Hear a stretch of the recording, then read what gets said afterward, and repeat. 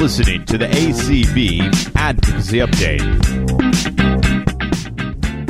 Hello, everyone. Welcome back to another episode of the ACB Advocacy Update. I am your host, Clark Rockfall, and I am the Director of Advocacy and Governmental Affairs for the American Council of the Blind.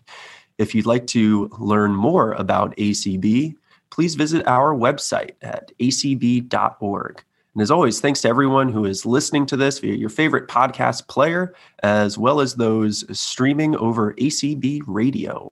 On this podcast, we're going to talk about an issue that is one familiar to many of our listeners, and certainly related to podcasts that we've done previously. We're talking about voting.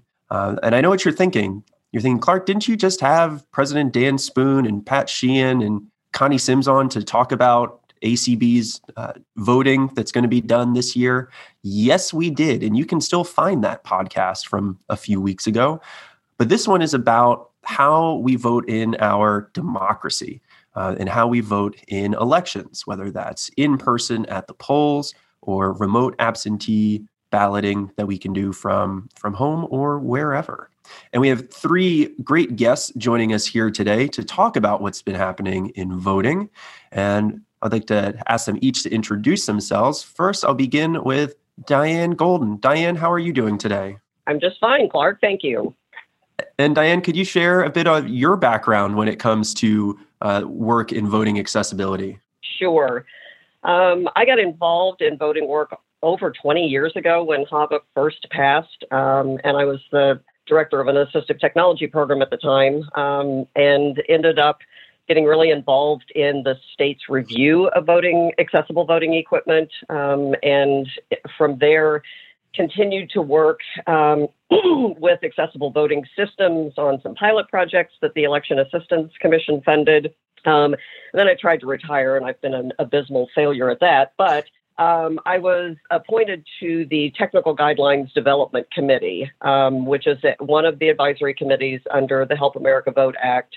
And the Technical Guidelines Development Committee is responsible for developing the voting system standards.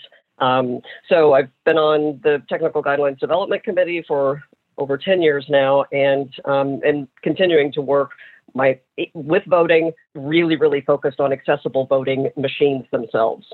That's great. Thanks, Diane. And certainly those accessible voting machines are something that our members are very familiar with. So is it the Technical Guidelines Committee at the EAC that sets the guidelines and standards for accessible ballot marking devices? Correct. It's called the TGDC, obviously, Technical Guidelines Development Committee, and that group develops the standards that all voting systems are tested to by national testing labs, and those standards include security standards, general durability standards, all kinds of machine standards, and they include a set of accessibility standards with the goal of making sure those ballot marking devices provide fully accessible ballot marking, verification, and casting so that people with disabilities can vote privately and independently, which is what HAVA is supposed to ensure. Yes. And Diane, just to be clear, is this only for in-person voting? Correct.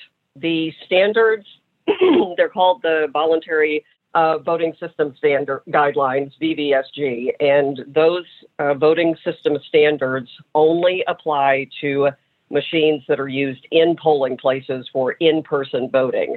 At this point in time, the Technical Guidelines Development Committee has not developed any standards, and the VVSG does not include any standards that apply directly to remote voting, whether that's remote ballot marking devices or vote by mail per se, or any of those other not in-person voting options. That is an interesting point, and I think we will dive deeper into that in a bit. So Diane, thank you for joining us.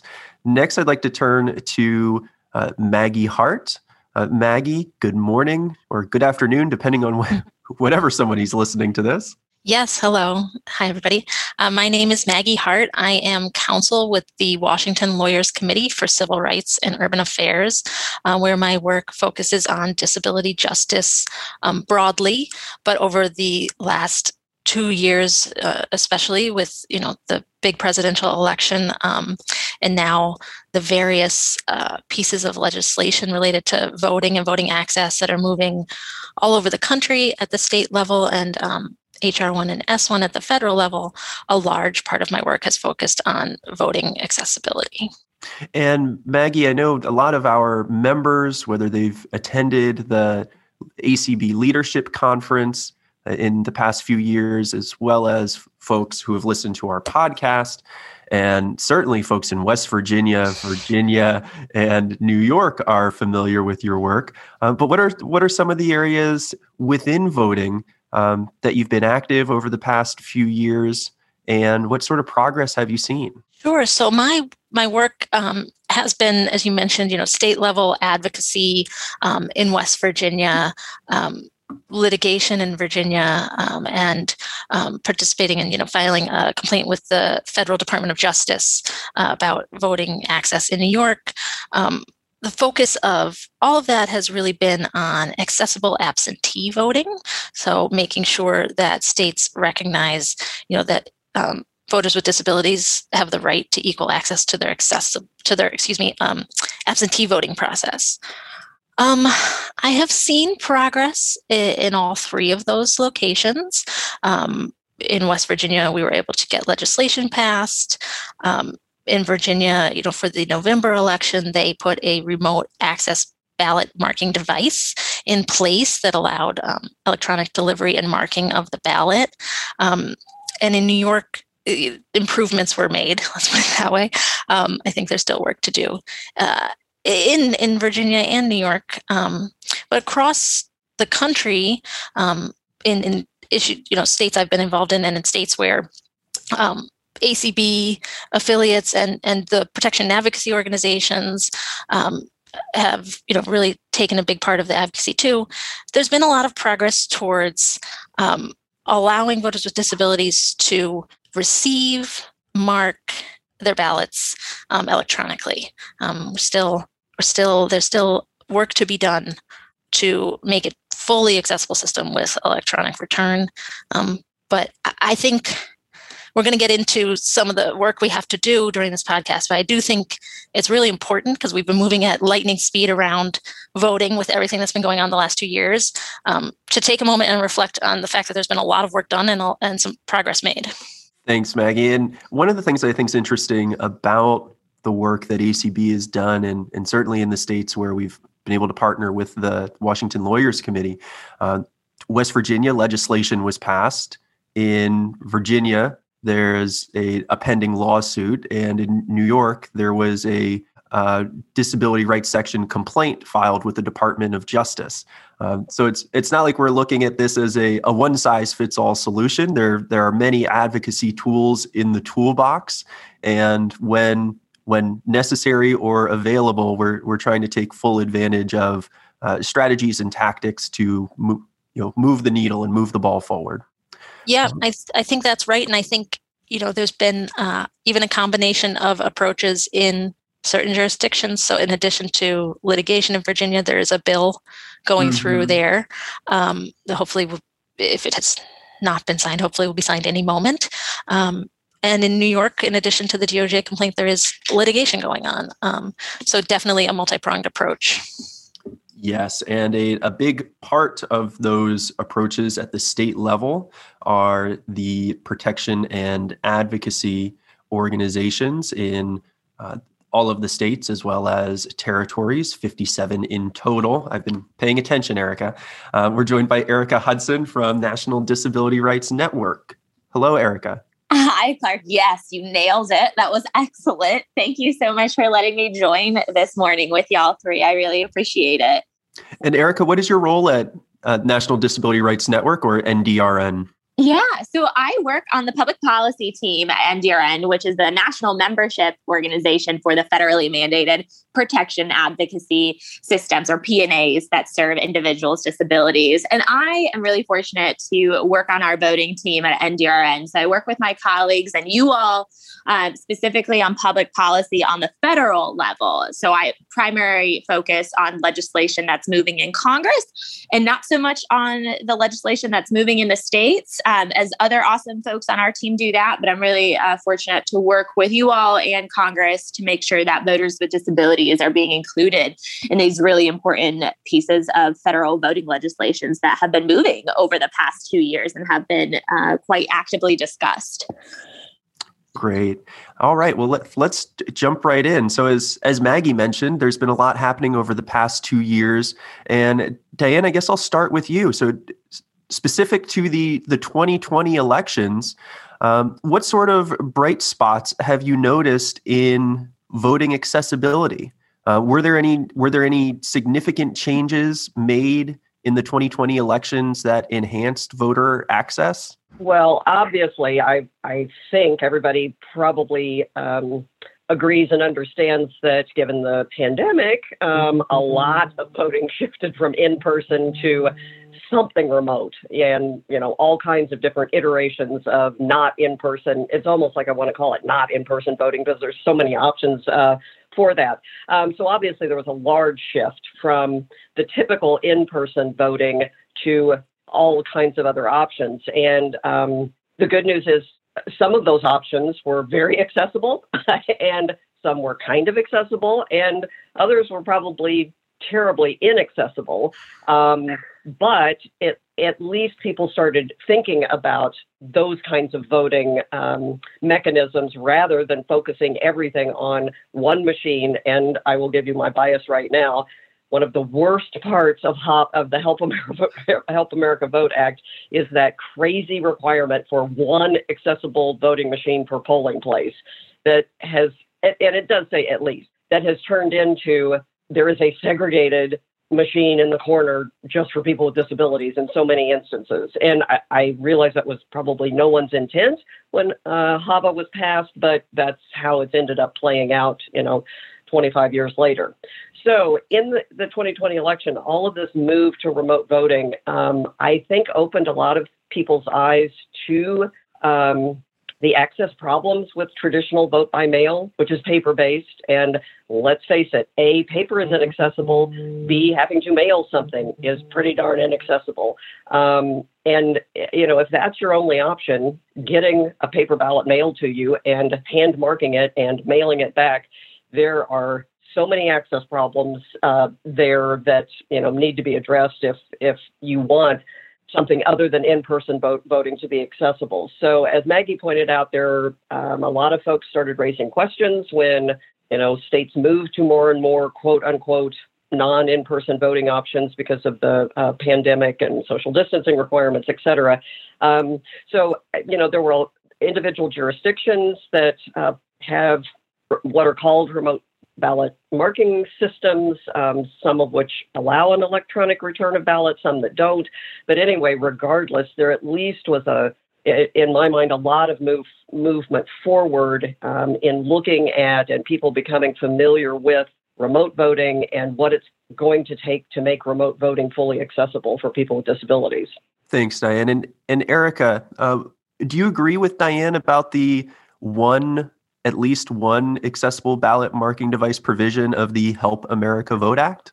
I mean, shouldn't we be thankful that there's at least one?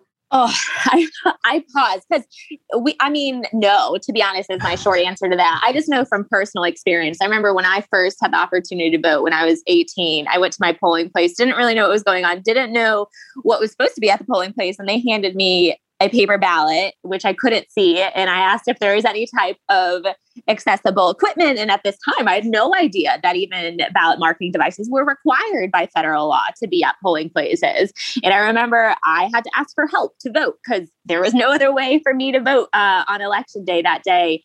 And I remember I was really deterred from wanting to vote again. I was like, well, I couldn't see anything. Why would I want to I just felt very defeated. I remember that first time I voted. And then here come full circle. Goodness, I don't know how many years later, where I had the opportunity to join NDRN and really learned what is required by federal law. And now I go to polling places and I demand that I get the accessible voting machine. And Diane is exactly right. It's in the corner. It's in a dusty part of the polling. Which is fine. Dust is all good, right? But it's genuinely in the corner no one is there. Every time I've gone to the polling place, the poll workers were very kind, but they didn't know how to set it up because it wasn't set up. They didn't know how to use it. So I remember my partner and I went at the same time to the polling place. He was able to vote within a minute. It took me about 20, which by all means is much less than what a lot of folks have to stand in line for, unfortunately, as lines go so long. But again, it is exactly what Diane said, that because there's only one accessible voting machine at polling places, a lot of times poll workers aren't trained how to use them. They're not even turned on. A lot of the times they don't work. And I personally, again, I had the opportunity to serve as a poll worker in this last election. And it was the same thing. And I was the poll worker who said, hey, we need to set up this accessible voting machine. And was told to my face that, no, it's okay. No one uses that machine. So that was an interesting conversation to have. And we were fortunately able to set it up and have it on and all that good jazz. But it's exactly what Diane said. And I think because of that, that's where the problems lie. And more people need to use the ballot marking devices. And there needs to be more at every single polling place because everyone can use them, not just voters with disabilities. So, yeah, that's how I feel about only having one ballot marking device at polling places. And Erica, you touched on an interesting point that everyone should be able to use them. What's wrong with only having voters with disabilities using the accessible ballot marking device? Yeah, I mean, and Diane said it, right? It's segregating voters with disabilities from the rest of the voters.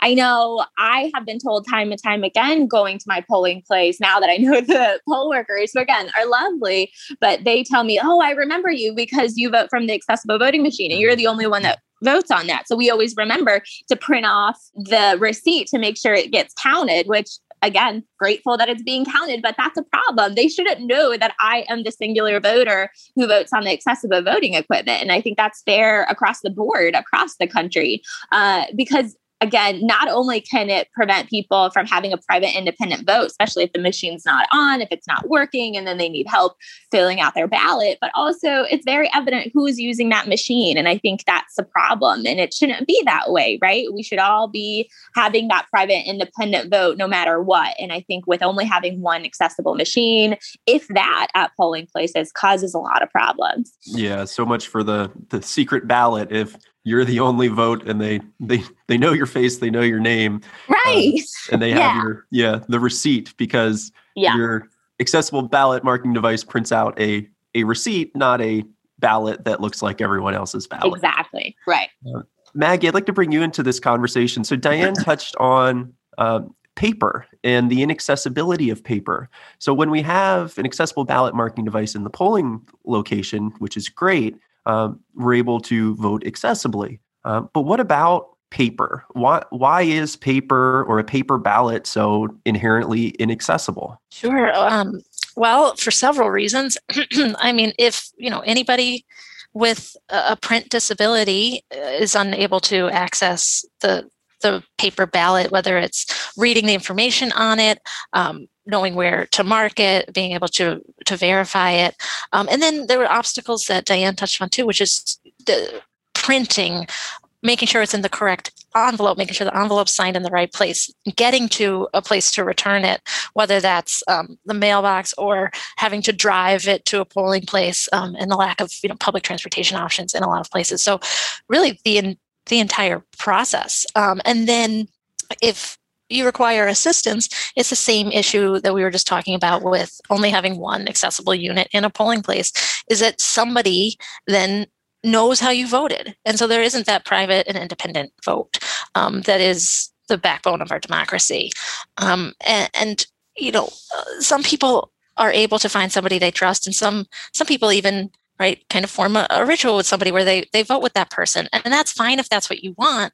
But if you are in a position where you don't have somebody like that in your life, then you're really opening up what should be a private and independent process up to somebody else. And that's not fair, and it's not equal.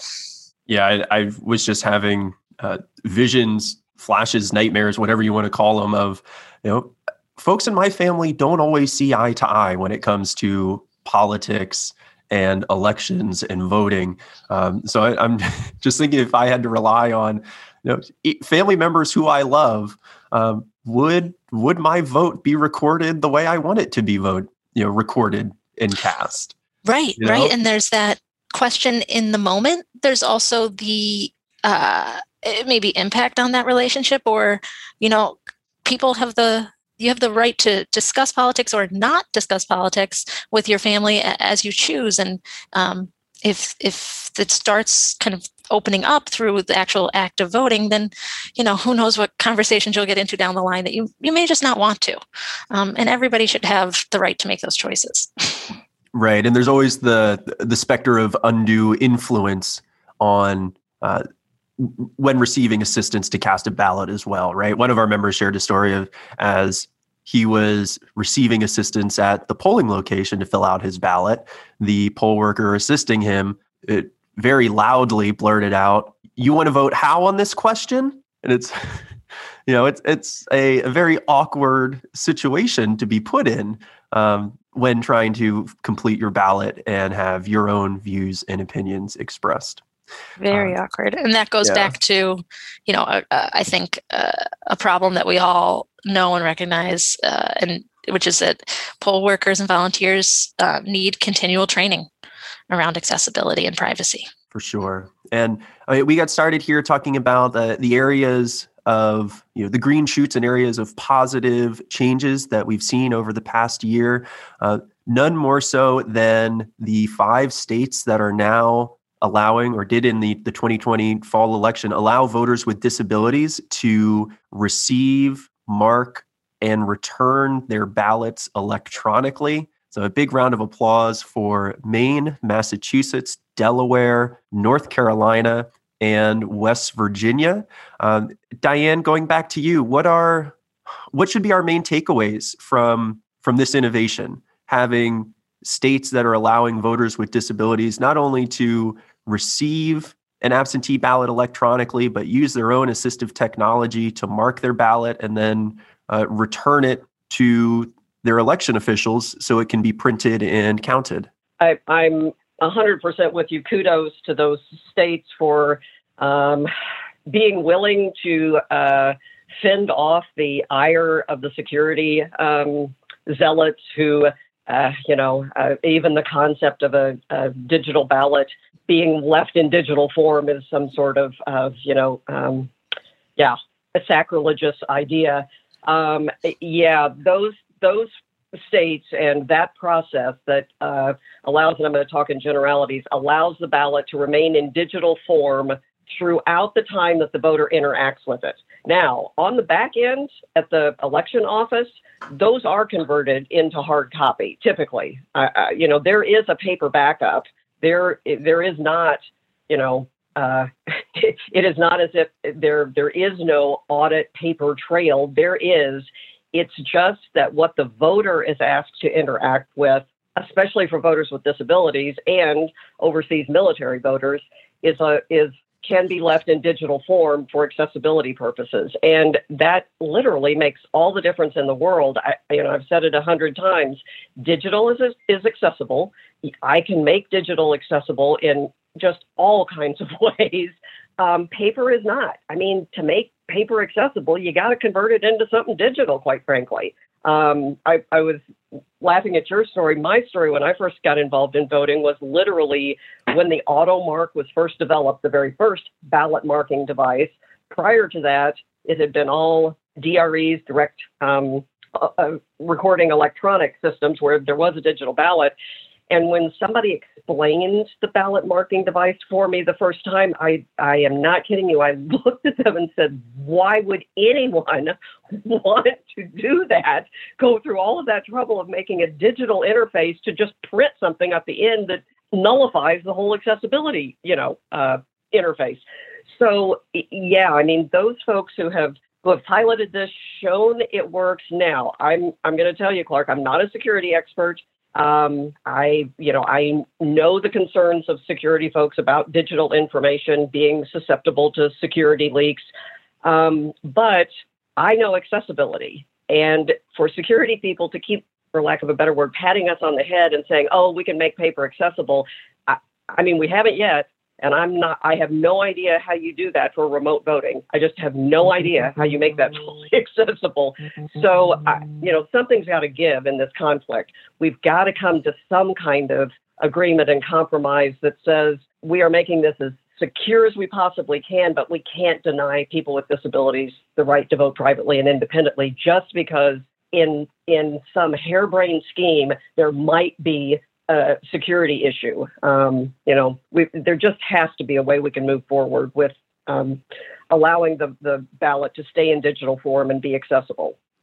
And Erica, anything you'd like to add from the NDRN perspective on how states are expanding access to accessible absentee voting, especially with a nod to those 5 states allowing voters with disabilities to receive, mark, and return their ballots electronically?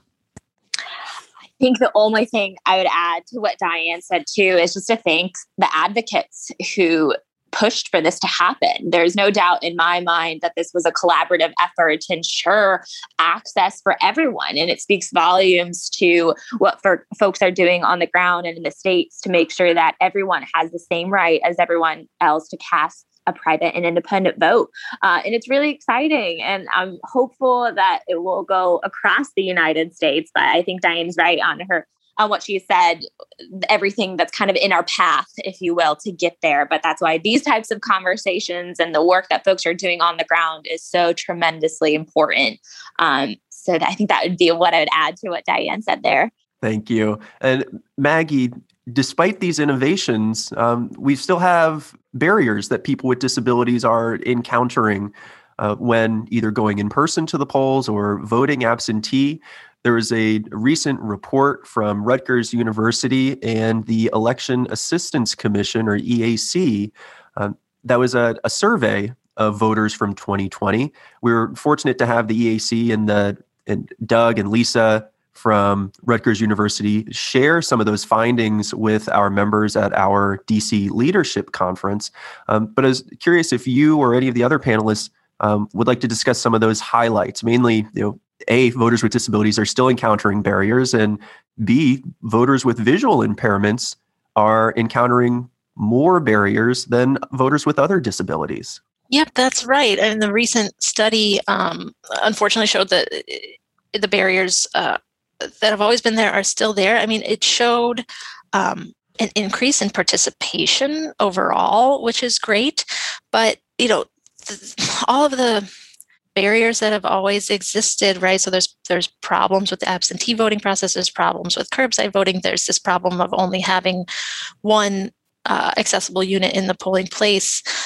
That is all still happening. And of course, with the pandemic, the accessible barriers to absentee voting were highlighted because people needed to vote remotely. One thing I wanted to highlight about something Diane just said actually is this security idea and the fact that paper ballots can never be made accessible. I think Diane is spot on about that. And with the electronic ballots, we need them to be equally secure to in-person voting and paper ballots. We need them to provide equal access for voters with disabilities. And I think that is the key moving forward. Maggie, that's a great point. And I think through this conversation and through the Rutgers EAC study, we are not just finding out, but basically confirming that in-person polling is not 100% accessible 100% of the time. Absentee voting is not 100% accessible 100% of the time. And frankly, that's life, right? We know accessibility is a journey, but so is security. Even paper ballots and in-person polling, there are security vulnerabilities. As we try to expand accessibility, and as election workers try to expand accessibility, they're also working to minimize security vulnerabilities. And we wouldn't have it any other way, right? We want to make sure that our votes are legitimate and they count. But setting a standard of 100% security 100% of the time, only for absentee voting does not provide equal access. I'm curious if folks have any thoughts, agreement, disagreement on what I just said there. This is Maggie. Go ahead, Diane. I was just going to say you're absolutely correct. Both are a continuum. And, being a part of the Technical Guidelines Development Committee and setting accessibility standards, even if a system meets all of those standards, that does not mean someone who is deafblind can walk into a polling place and find refreshable Braille on their vote on the accessible voting system. We acknowledge right up front, if you meet the accessibility standards of the VVSG 2.0, that machine is deemed accessible. Does it mean it's accessible for every person with every type and degree of disability? No. If you require refreshable Braille, that machine is not going to do it for you. We're going to have to do an alternative, and the alternative would be a digital ballot that person can interact with their own computer and their own refreshable Braille display. We acknowledge that accessibility is a continuum, and you have to, set a benchmark. And this is what, it's the same thing with architectural access standards. The required slope of a ramp means that ramp is accessible. Does that mean every person is going to be able to manipulate their chair up that kind of slope? Some may not. They don't have the upper arm strength to do that. Or someone who should be in a power chair and is not, perhaps. That's the essence of standards. You identify, this is the minimum requirement. Somehow in security, their minimum standards are literally have been and continue to be paper is it. It's the only option, and it's voter verified paper. And, that puts us in a corner of, great, then you're telling us you're going to sacrifice accessibility for security. Thank you so much. And even with sorry, Maggie, was there anything you wanted to add? No, I think Diane covered it. Great. And even with the gains that we've had here in 2020, again, we see the data coming from the Election Assistance Commission and along with Rutgers University. So we've been setting the table here. We've talked about how voting has been made accessible, what the gains have been, what the barriers have been for in-person, the evolution of remote absentee voting, and how some states are making that more accessible than others, and the great advocacy work that's been done leading to those innovations. But then we have the For the People Act, reintroduced here in the 117th Congress, HR 1 and S1. And Diane, I'll begin with you because you are able to explain it so well. These bills have a durable paper ballot mandate. What does that mean? Well, it's exactly as I described, unfortunately. It is a requirement for every voting system, and this is not limited to in-person voting. This covers all voting, so that's going to be not in-person, absentee, remote. Basically, it requires a durable voter-verified paper ballot as the ballot of record that is the official one that's counted. So it is mandating paper in all voting systems for all voters, which, again, creates extensive challenges for in-person voting, because that means the ballot marking device, which most ballot marking devices, aka the name ballot marking device, do a decent job of providing a digital interface with access features so that someone can accessibly mark and print the paper ballot. But once the ballot's printed, if you're visually impaired and you need to verify the print on the paper, if you have high level quadriplegia and you cannot handle the paper ballot, that ballot content has to be converted back into digital, back into some accessible form for you to verify the printed voted paper ballot.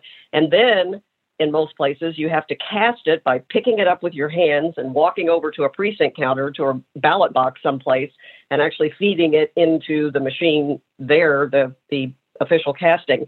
So all of those steps are inaccessible with paper, and making them accessible is possible. It's very complex, it's very expensive, and 99.9% of the ballot marking devices that are currently used across the country don't do that. So that's the challenge. In-person voting, it's possible to make paper accessible, very, very challenging, expensive, and complex. For remote voting, which this is going to require the same durable paper ballot, I'm an assistive tech person for 40 some years. I don't know how you make it fully accessible. You can deliver a digital ballot to someone remotely and they can mark it. But once they print it at home, A, they have to have a printer, which a lot of people don't. B, then you're going to have an OCR scanner or something that lets you scan the text back in so that you can verify what you just printed. Okay, very few people are going to have that. And then you have all the physical motor handling of the paper ballot that, there is no such machine. Nobody markets an assistive technology device called a mechanical paper ballot handling machine. I'm old enough to have remembered page turners for books back when schools used books instead of digital things. And there actually was a machine called a page turner that you could buy to try to make books accessible to kids who had motor limitations. And let me tell you, those things broke every day. Didn't ever work. There's a reason mechanical paper handling is nobody's favorite thing. S1 and H1 have this extraordinarily broad paper mandate for all voting, all ballots that is just going to decimate accessibility. And Erica, is that your understanding of the durable paper ballot mandate in HR 1 and S1 as well? Yeah, Diane was spot on. And I think that's why we're in a very unique situation, because S1 and HR1 has some really incredible, important provisions in it that also positively impact voters with disabilities. There's a whole section of the bill that is strictly on access to voting for individuals with disabilities. And the bill itself has many other incredibly important provisions that will hopefully help everyone. But it is very concerning that we see this paper ballot mandate that would unfortunately disenfranchise many voters with disabilities who perhaps cannot either see the paper ballot or for various print disabilities have limited dexterity. So that's something that we need to be mindful of and continue the conversations with our policymakers to see if we can figure out the best solution moving forward on how to make it accessible for everyone. So that's definitely the goal here. And Erica, another section of the bill located in the rules of construction when talking about absentee voting is it my understanding that section would prohibit the electronic return of an absentee ballot? Yes, that is correct. So unfortunately, what we see in several states then across the country that you mentioned earlier today, Clark, right? They would have to rework their voting systems in regards to absentee, which is something that we don't want to see, right? We want to make sure that folks in these states who have worked so hard to get equal access can still continue to do that. But as of right now, as the bill is written, that would be the case. And would that only apply to voters with disabilities, or would that apply to all voters? That's a really interesting question. And it definitely depends on, I think, who we talk to. And I know voters with disabilities are just some of the voters, right, who prefer the electronic interface of voting. Voters overseas, whether folks living abroad, who of course still have the right to vote in America's election, or even military voters who wanting to vote, they currently vote electronically, right? So our understanding is that this specific bill would not impact those voting overseas, and it will mostly impact those who are voting here in the United States.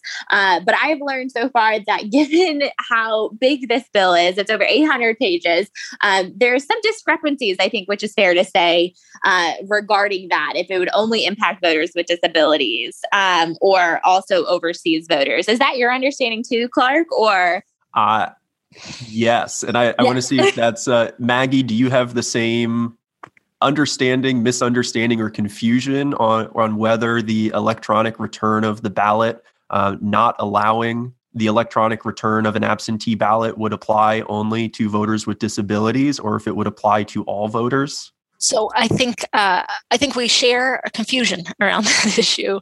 It's interesting. This bill is huge, like Erica mentioned, and clearly a lot of people put a lot of thought into it. At the same time, I think the provision that you're talking about now about electronic return may violate some of the rights of overseas voters in the in UOCAVA, the Overseas Uniformed Citizens Absentee Voting Act, as well as provisions of the ADA, which are already in place that require equal access for voters with disabilities. And this paper ballot mandate, I think, violates that. And so I think we have a group of informed, engaged advocates talking on this podcast who are not certain. And that tells me that the legislators are probably not certain either. And so I think one of the things that we have to do is educate them about what the ADA already requires, what voters, UOCAVA voters already have in place, what these states already have in place, and it's working and it's been secure, and educate them about what it is that voters with disabilities need and are entitled to when it comes to voting.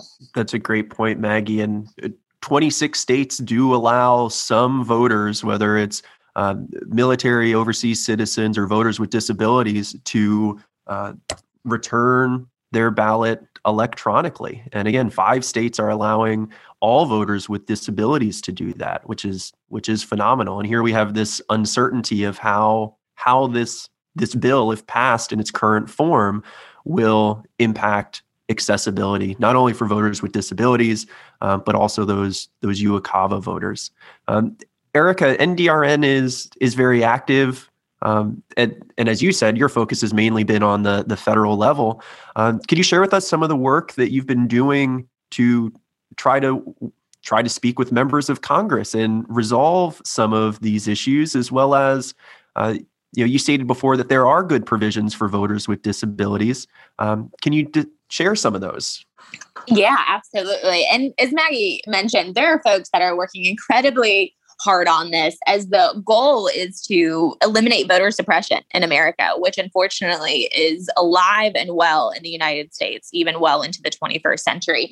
And this bill wants to make sure that it gives equal access to everyone in the United States and any voter in the United States. And that's really important. And something that we should all want to be looking at and wanting to make sure that it is as good as possible. This could make a lot of changes. So we've been fortunate to work with you all on this call, along with folks in Congress. Their incredible staff who's working so hard on this to just keep in mind what would happen specifically on the paper ballot mandate, as I think, unfortunately, people with disabilities, voters with disabilities, are often overlooked and forgotten. And I think that's fair to say in this situation. Most folks don't blink an eye when they're told, yeah, we're going to vote on paper ballots. Most people think that's fair because that's how most people vote already, right? So people aren't necessarily informed on what the negative impacts on this could be are. And we have learned that's the case with a lot of folks.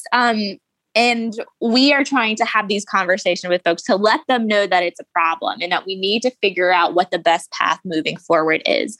Unfortunately, as Diane mentioned, paper ballots are the way folks want to vote for security reasons. And at this time, we don't have a fully accessible system that is available to folks. And voters with disabilities want their vote as secure as everyone else, right? There's no question there. So we're trying to figure out what compromises in the legislation could be to ensure that voters with disabilities aren't disenfranchised. So we're speaking with both folks on the House and on the Senate, as the bill is in both chambers, to see what these solutions can be. And I think we are excited, thanks to the advocacy that Diane and Clark, you and Maggie are all doing along with our colleagues, is that I think there's starting to be aha moments on the Hill, which makes me really excited. And I think there is room to figure out what the path can be to move forward on this that ensures that voters with disabilities have the same right and to ensure that it's not forgotten and overlooked. So that's what we're currently doing, to educate policymakers and their teams, to let them know this is what can happen, and providing recommendations on what we need to do to move forward on this. So that's kind of where we've been. And we've also told them that we're excited for a lot of the other provisions that are in the bill, because not only does it help voters with disabilities, but it helps everyone, which is really exciting. Anything from modernizing, that's a word, right? Modernizing, that's the word, voter registration, to ending voter intimidation. Those are all such important things that we should all want to make sure that it doesn't happen. No voter should be intimidated, and it should be easier to register to vote. There's no question that we all want to see that, but we also just need to be mindful of maybe some unintended consequences of something like the paper ballot mandate. And Erica, as you mentioned, we are all engaged with the House Administration Committee, the Senate Rules Committee, and members of the House and Senate, trying to educate them on the provisions of these bills and their impact on voters with disabilities. We've been doing this as part of the National Coalition on Accessible Voting. And this week we had a joint policy statement from this coalition regarding S1 and the For the People Act. And I'd like to jump into some of the recommendations that we had for members of Congress to improve these bills. So we've been talking about this durable paper ballot mandate. And first and foremost, the recommendation we have is to provide a carve out for voters with disabilities, as well as UOCAVA or uniformed military and overseas citizens, so that they are able to complete and return their ballot electronically. Diane, is this a good suggestion? Does this help move the ball forward on this legislation? The short answer is yes. Now, I'm gonna tell you that this is not the first time this carve out kind of idea has come up. And in working on the Technical Guidelines Development Committee for a decade plus now, the discussion came up there years ago, and I personally was always reluctant to, for lack of a better word, to do the special, set aside kind of thing. Just because, in my heart of hearts, I know things are better when you have universal design and people are using the same thing and people with disabilities are integrated, not segregated, and all of that. So, so it was, let me put it this way, it would not be my first line solution, but given the situation we're in and the 2 decades of conflict between security advocates and accessibility advocates and us not being able to find a middle ground and come to some sort of agreement, absolutely. This carve out, or basically saying this global paper ballot mandate does not apply when people with disabilities need accessibility, or when military overseas voters must have a digital ballot, or else they are not going to be able to vote because they're in the middle of a war zone and you can't get a piece of paper to them, nor can you get a piece of paper out of the war zone and back to their voting jurisdiction in time to actually, have their ballot count.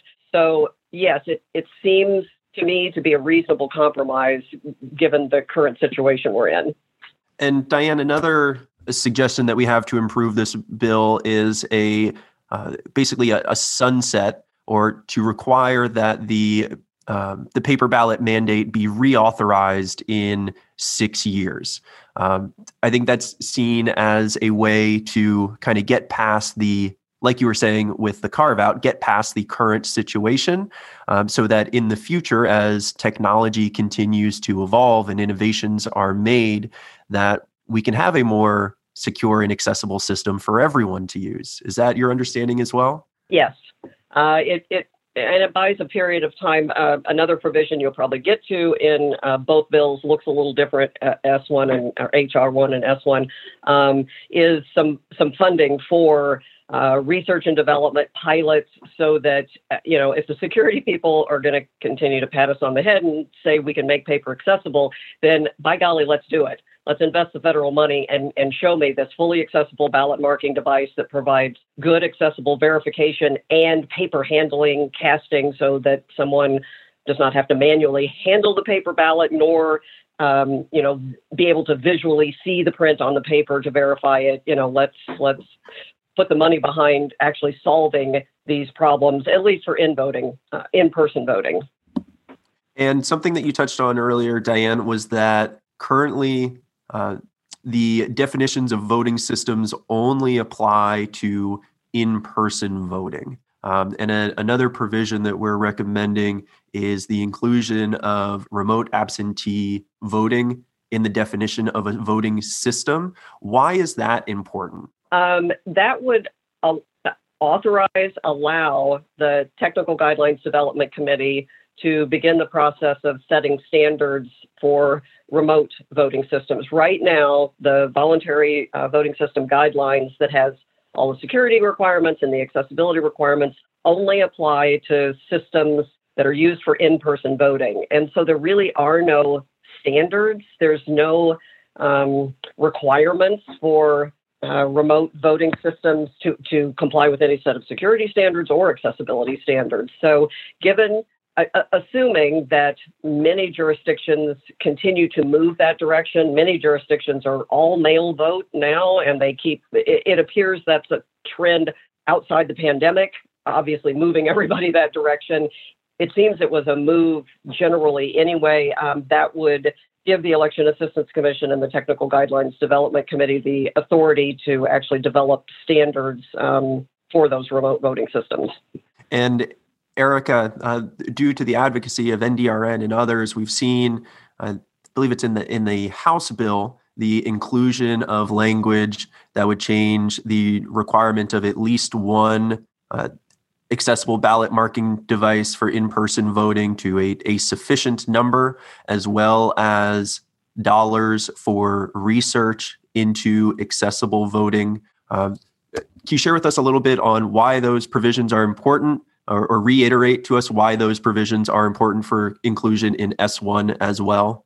Yeah, absolutely. And I think I'll start with the sufficient ballot marking devices and voting machines at polling places. I mean, that goes back to the beginning of our conversation today, right? How Diane mentioned that there's only one currently at polling places because that's what's in federal law under the Help America Vote Act. But hopefully the goal with tweaking the language here is that there will be more than one. And I think for some polling places, perhaps one's, in my opinion, it's not, but I realize I'm biased here. I think there should always be more than one. But in smaller counties or jurisdictions, maybe one is appropriate under the belief of election officials who know their county, right? But if you think of large polling places or vote centers that have thousands of voters coming in, the fact that currently under federal law, they have to have one is just mind-boggling to me. So we're hoping that that type of tweaking in the legislation will encourage election officials and folks to have more than one, depending the size and area of their jurisdiction and polling place. And I think for any folks that say, well, we don't need one in general because we don't have voters with disabilities in our county, that's not accurate. And I'll just leave it at that. And then so it's really exciting that we can hopefully see a change and more folks using the polling places with accessible voting machines. I know I asked all my friends very politely to use the machines because I think that's excellent. And I think on the research and development, that's huge too. Because right now, as we've talked about during this conversation, there is no accessible voting machine that is ready and market available for voters to use. That is, in fact, allows for privacy and independency to a voter to, I always mess up this order here, to mark, verify, and cast their ballot. And that's really important that we have research and development to go into that. And I think if I can just add to what Diane said, she covered everything. And I think for us, we never know what type of technology is going to be created. Is it fair for us to say 20 years ago that we have a computer in our pocket now with our phones 24/7 and we do all the things on our phones and you can almost drive cars, self-driving-ish. I don't know enough about cars to be able to provide that, but I've seen they can let you parallel park, all of these things that I don't think 10, 20 years ago we would think is possible. And that's why research and development needs to be focused on this. And I think that's really exciting. And we're optimistic that this will be included in important legislation like this, along with the reauthorization that Diane mentioned. Because what if in 6 years, new equipment has been created and we don't need a paper ballot mandate? That's why all of these recommendations that all of you on this podcast have worked so hard on shaping, they're so essential and they really go hand in hand with the end goal to just ensure voters with disabilities have the same rights as everyone else. And Maggie, as we wrap up this podcast and we share the policy paper from the National Coalition on Accessible Voting and these recommendations for HR 1 and S1, the For the People Act, what recommendations do you have for our listeners, our members, and individuals with disabilities who have either gained access to accessible means of voting or who may lose access due to some of these provisions in these bills? What recommendations do you have for them? Sure. I think I have a couple of recommendations. The first of which is, engage your local affiliate in a conversation about this. Take a look at the bill itself is overwhelmingly large, but our position statement talks about some of the primary issues in it. So take a look at that and call your senators, call your congresspeople. We need to humanize this and really explain to them how it impacts people when they can't vote privately and independently. In conversations that we've had with staff on the Hill, that was one of their primary questions. Can you explain how a paper ballot's not accessible? We don't really understand. And so those human stories are critical. So call your congresspeople, call your senators. If your affiliate wants to write, their own position statement and send it, that would be powerful. The second thing is, in addition to this federal legislation, pay attention to what's going through your state house. Many states have many bills about voting rights and voting access right now. And as Erica talked about earlier, S1 doesn't just discuss voters with disabilities. It's a broad voting rights bill that has a lot of very good and critical improvements to voting access. At the same time, there are bills going through the states that are trying to roll back the rights of all voters. Unfortunately, there's a lot of voter suppression bills essentially going through right now. And those bills that may not say, Disability Voting Rights Act or something so obvious, may still have provisions in them that really impact voters with disabilities, voters of color, voters who live in poverty, and they're all members of our community too. And so I just think, even though the November election is over, we should not take our eye off of voting rights. That's a great point, Maggie. Yeah, there are many elections occurring outside of presidential elections, congressional midterm elections. There are elections for governors, for state delegates and senators, all the way down to county commissioner, school board, dog catcher. There's in a lot of jurisdictions, there are elections that are happening year round, not just on a 2 or 4 year cycle. And it's important for voters with disabilities and all voters to have their voices heard and their votes counted in every election that's taking place. So like Maggie said, there are a lot of voting rights bills out there. There are many states looking at what was done in West Virginia, Maine, Massachusetts, Delaware, and North Carolina. And there are many advocates working with their states to implement something similar, whether that's our very active advocates in North Dakota, Illinois, Virginia, New York, Rhode Island, just to name a few, that are trying to move forward on these issues and that are engaged and are active. So if you want to become involved, please get in touch with your local chapter, your state affiliate, your state protection and advocacy organization to work on voting rights and disability voting access initiatives. And also, thanks for listening to this podcast, but also please check out this policy statement to get a better understanding of how the For the People Act could impact the local advocacy work that's happening in your states. We want to ensure that everyone has access to the polls and can do so privately and independently. And that's the work that the American Council of the Blind and the National Coalition on Accessible Voting will continue to do, here throughout 2021, and I'm guessing beyond, the way that things have been going. Diane, you said you've been working in voting since HAVA and accessible technology for 40 years. So I'm guessing this issue isn't going to be solved anytime soon, but we can continue to build on the progress that we've made.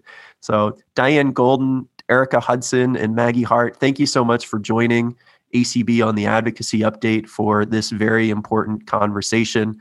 We certainly appreciate your expertise and your collaboration. Thanks for having me. It was fun. Yes, thanks very much. Yes, thank you all so much. And folks, stay tuned. There will certainly be more news and more work to come on voting. So as we always say, keep advocating. Get up, get up, get up, get up, get up, get up. Thanks for listening to the ACB Advocacy Update. You can reach us by emailing advocacy@acb.org. The ACB Advocacy Update is a production of the American Council of the Blind in Alexandria, Virginia. To learn more about ACB, visit us online at www.acb.org.